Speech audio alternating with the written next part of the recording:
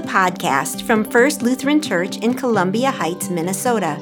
During the season of Lent, we are reading through the entire Gospel of Luke. Each day, you will hear a portion of the Gospel, followed by a brief meditation and a prayer. Subscribe to receive this podcast daily. Thank you for joining us.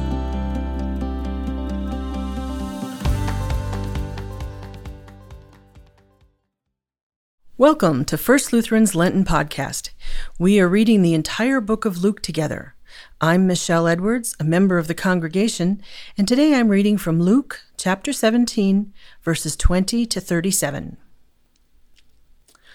Once, on being asked by the Pharisees when the kingdom of God would come, Jesus replied, "The coming of the kingdom of God is not something that can be observed, nor will people say, 'Here it is,' or 'There it is,' because the kingdom of God is in your midst."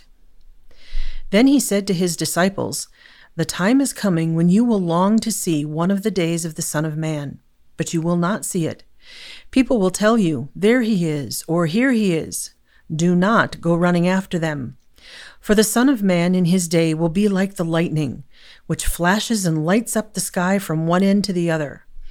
But first he must suffer many things and be rejected by this generation. Just as it was in the days of Noah, so also will it be in the days of the Son of Man. People were eating, drinking, marrying, and being given in marriage up to the day Noah entered the ark. Then the flood came and destroyed them all.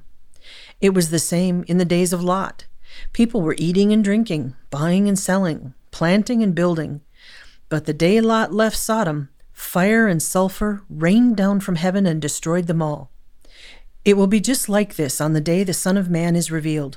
On that day, no one who's on the housetop, with possessions inside, should go down to get them. Likewise, no one in the field should go back for anything. Remember Lot's wife. Whoever tries to keep their life will lose it, and whoever loses their life will preserve it. I tell you, on that night 2 people will be in one bed. One will be taken and the other left. 2 women will be grinding grain together. One will be taken and the other left." "Where, Lord?" they asked. "Where there is a dead body, there the vultures will gather." Jesus starts this passage talking to the Pharisees. They were a group who spent time in prayer and study of scriptures. Their mission was to make sure everyone was following all the laws in the right way. They often tried to challenge Jesus with trick questions. They must have heard him teaching about the kingdom of God because they asked him when it would come. And Jesus tells them they don't understand because the kingdom of God was already in their midst. When Jesus taught about the kingdom of God, sometimes he was talking about heaven, God's eternal kingdom where all believers will go. And sometimes he talked about the kingdom of God being now. The kingdom of God exists wherever God's people are doing what God wants them to do. Things like loving our neighbor, telling the good news of salvation. The kingdom of God was right in front of the Pharisees, standing there in the person of Jesus, and they couldn't see it. Next, Jesus starts teaching his disciples about what to expect in the future.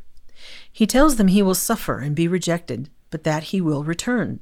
He warns them not to be fooled by claims that he has returned, because his return will be obvious and powerful, like lightning in the sky. Jesus also warns his disciples that many people won't be ready. They'll just be going on with their lives, not paying attention to living the way God wants. He compares his return to when God sent the flood and when God destroyed the city of Sodom. At both of those times, people were living for themselves, not ready for God's judgment.